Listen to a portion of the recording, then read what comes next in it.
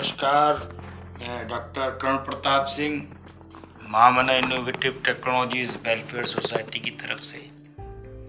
ये हमारा एक नया एपिसोड है और ये हम अपनी कुछ डायरी के पुराने पन्ने हम निकाल कर लाए हैं। और ये एपिसोड जो है MITWS की यात्रा से है।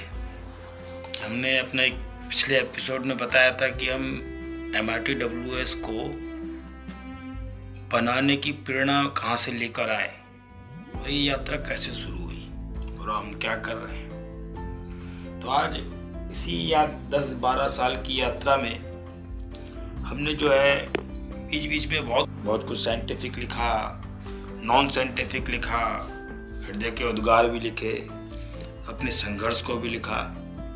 लेकिन वो सब जो है डायरियों में रहा, कागजों पे लिखा रहा। बहुत सारी चीज़ें तो लिखी भी नहीं गई, जो कुछ लिखी गई तो बहुत कुछ लिखा रखा है हमारे पास। तो हमने सोचा कि इसको हम ये जर्नी ऑफ MITWS की यात्रा दोनों तरीके से हुई। इस यात्रा को हमने भौतिक तरीके से भी जिया, अपने जीवन में जिया, अपने दोस्तों के साथ जिया, अपने परिवार के साथ जिया, अपने संघर्ष को जिया। और इसको हमने अपनी मानसिक स्तर पे भी जिया। मानसिक स्तर को तो जो है बहुत से लोगों ने देखा ही नहीं, वो तो जो है हमारे दिमाग में ही चलता रहा। तो जो हमारा ये नया दूसरा एपिसोड जो है ये MITWS की यात्रा पर ही हम इसको बताते हैं कि जब आज से बहुत साल पहले 2006 में जब हम बनारस हिंदू यूनिवर्सिटी आए तो सोचा था कि यूनिवर्सिटी कैसी होगी। गेट को देख के बहुत सारी अच्छी सी यादें और बहुत सारी चीज़ें दिमाग के अंदर में स्थापित हो जाती हैं।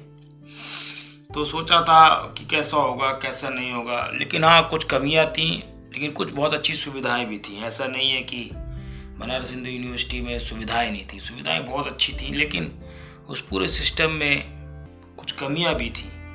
और वो कुछ बहुत सी कमियां ऐसी थी जो केवल एक यूनिवर्सिटी में नहीं, इस देश की बहुत सारी यूनिवर्सिटियों में है।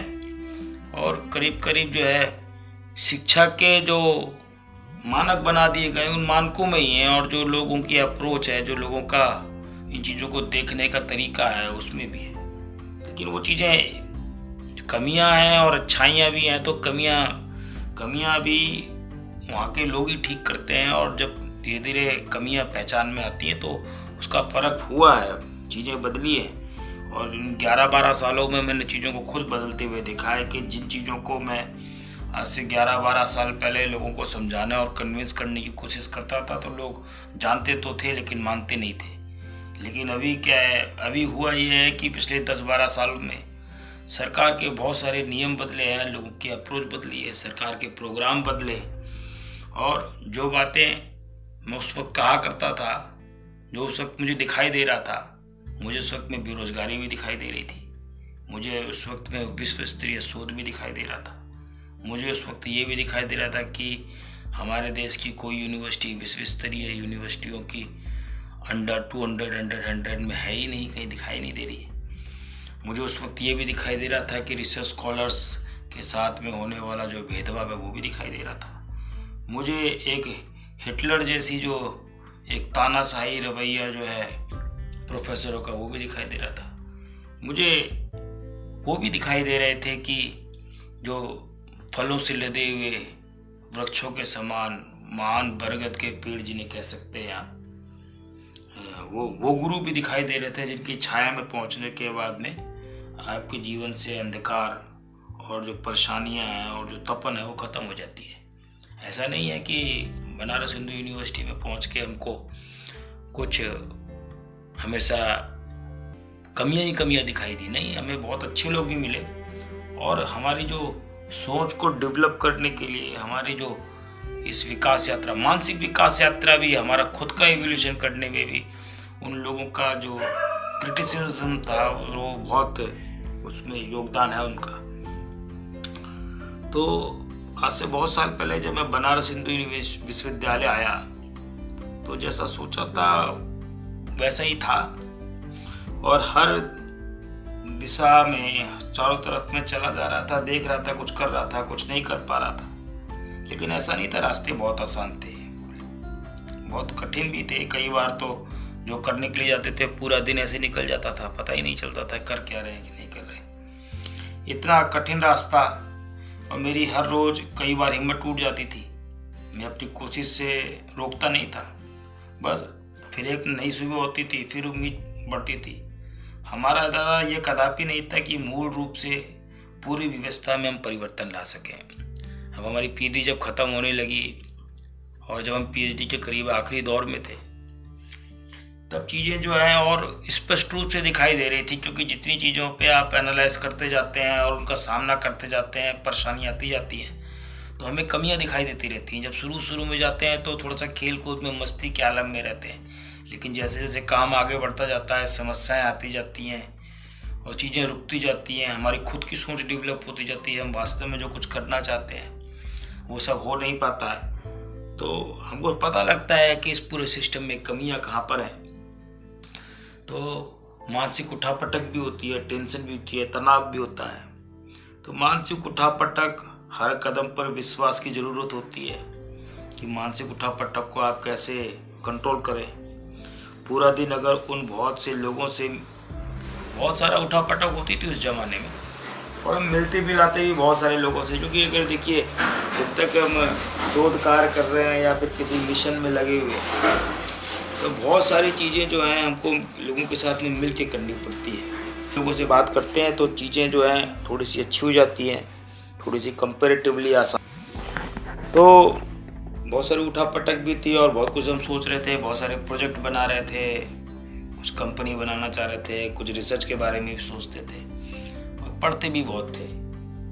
रात भर पढ़ते थे बैठ के, न जाने कौन कौन से वैज्ञानिकों को पढ़ते थे। और हम तो बताएं, आजकल हमने देखा है कि ऐसी जो खोजी प्रवृत्ति टाइप की जो सोच है वो आजकल के रिसर्च स्कॉलरों में दिखाई नहीं दे रही है।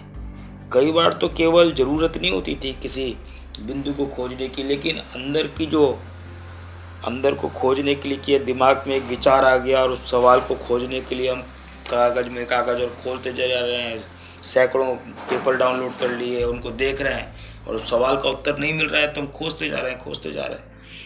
तो हमारा तो आज के रिसर्च स्कॉलरों के लिए एक बहुत सरल सुझाव है कि कम से कम 2 रिसर्च पेपर या 3 रिसर्च पेपर डेली पढ़ने की आदत डालनी चाहिए, जिससे कि जब हम रोज़ 2 या 3 रिसर्च पेपर पढ़ते हैं तो हम अपने आप को अपडेट करते हैं, और जो बाकी वैज्ञानिक जो कर रहे हैं उसके बारे में हमें सजग जानकारी रहती है।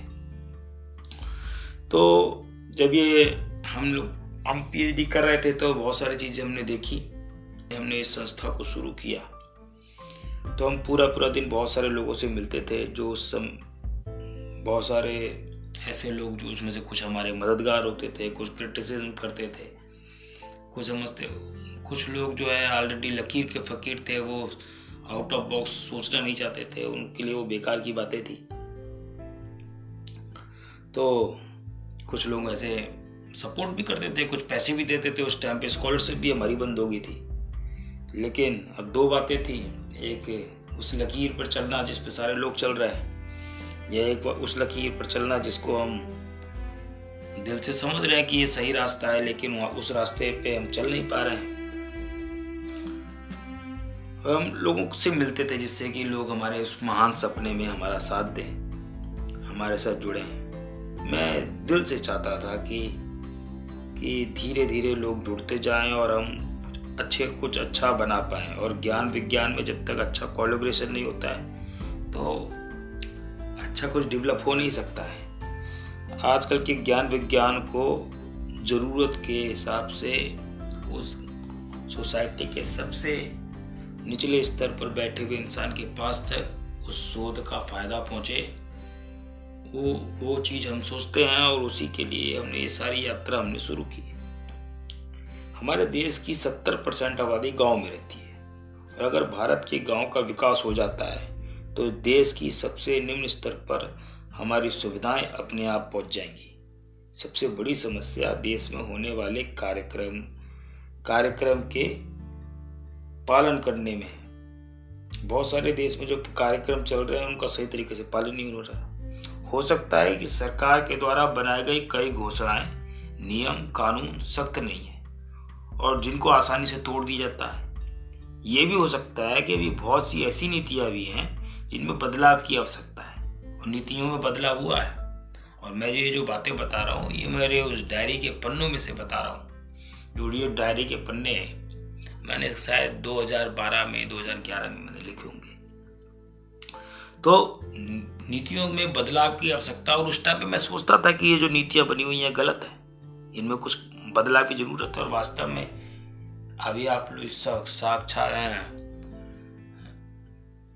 सत्य को प्रमाण की जरूरत नहीं होती है, वो अपने आप प्रकट हो जाता है। तो इस तरीके से हमने भी देखा कि ये सरकार ने पिछले 8-9 सालों में शिक्षा के क्षेत्र में तो काफी परिवर्तन किया है। लेकिन सरकार की भी गलती नहीं है, क्योंकि सरकार कोई एक आदमी नहीं होता है। सरकार एक का मतलब है एक पूरा बहुत बड़ा सिस्टम, और उस सिस्टम में जगह जगह पे बहुत बड़े बड़े कई बार उसमें लूप होल्स रह जाते हैं। अगर हम किसी दफ्तर में जाते हैं और हमें रोज एक ऐसे लोग मिल जाएं जो सरकारी तंत्र में अपने स्वार्थों से की पूर्ति के लिए वहाँ पे पाए जाने वाले संसाधनों का दुरुपयोग करते हैं, तो ये कोई बड़ी बात नहीं है। और आजकल बहुत सारी जगह पे ऐसा होता है। लेकिन फिर सुधार तो हर युग में होता है और होता आया है, और अंधकार के बाद सुबह जरूर होती है।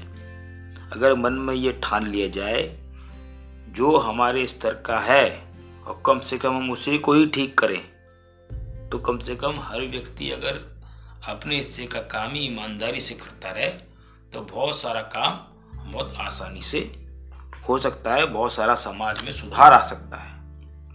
यथासंभव हम सुधार वहाँ पे ला सकते हैं, लेकिन कम से कम हमको उतना काम तो करना ही पड़ेगा।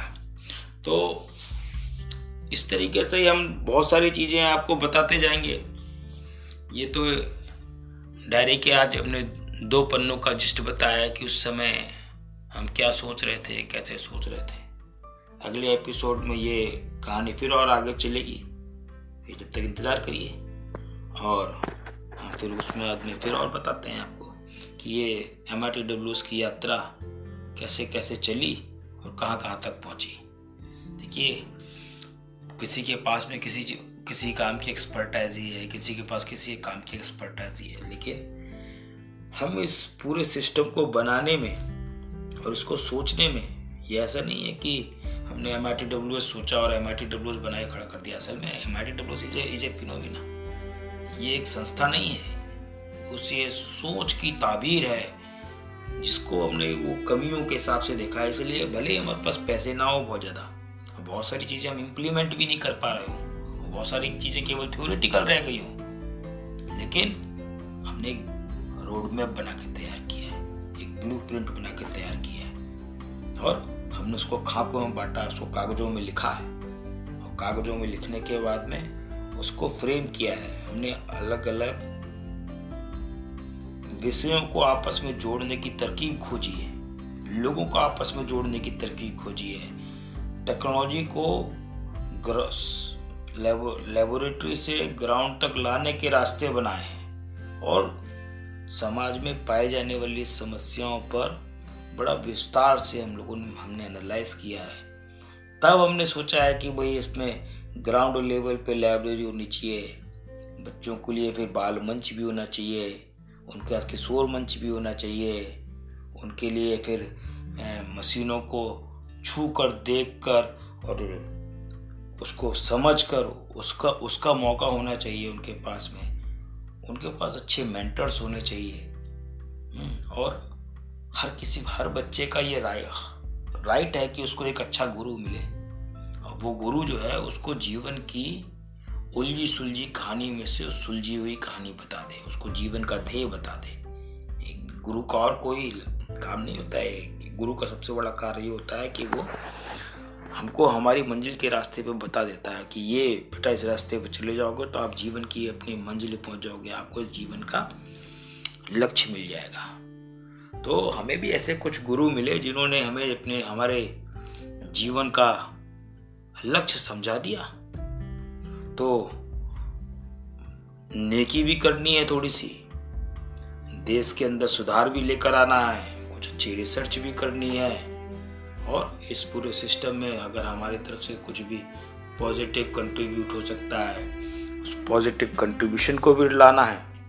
तो हम अगले एपिसोड में आपको इसी तरीके से इस यात्रा के बारे में बताते चलेंगे। जब तक के लिए नमस्कार, फिर मिलते हैं अगले एपिसोड में।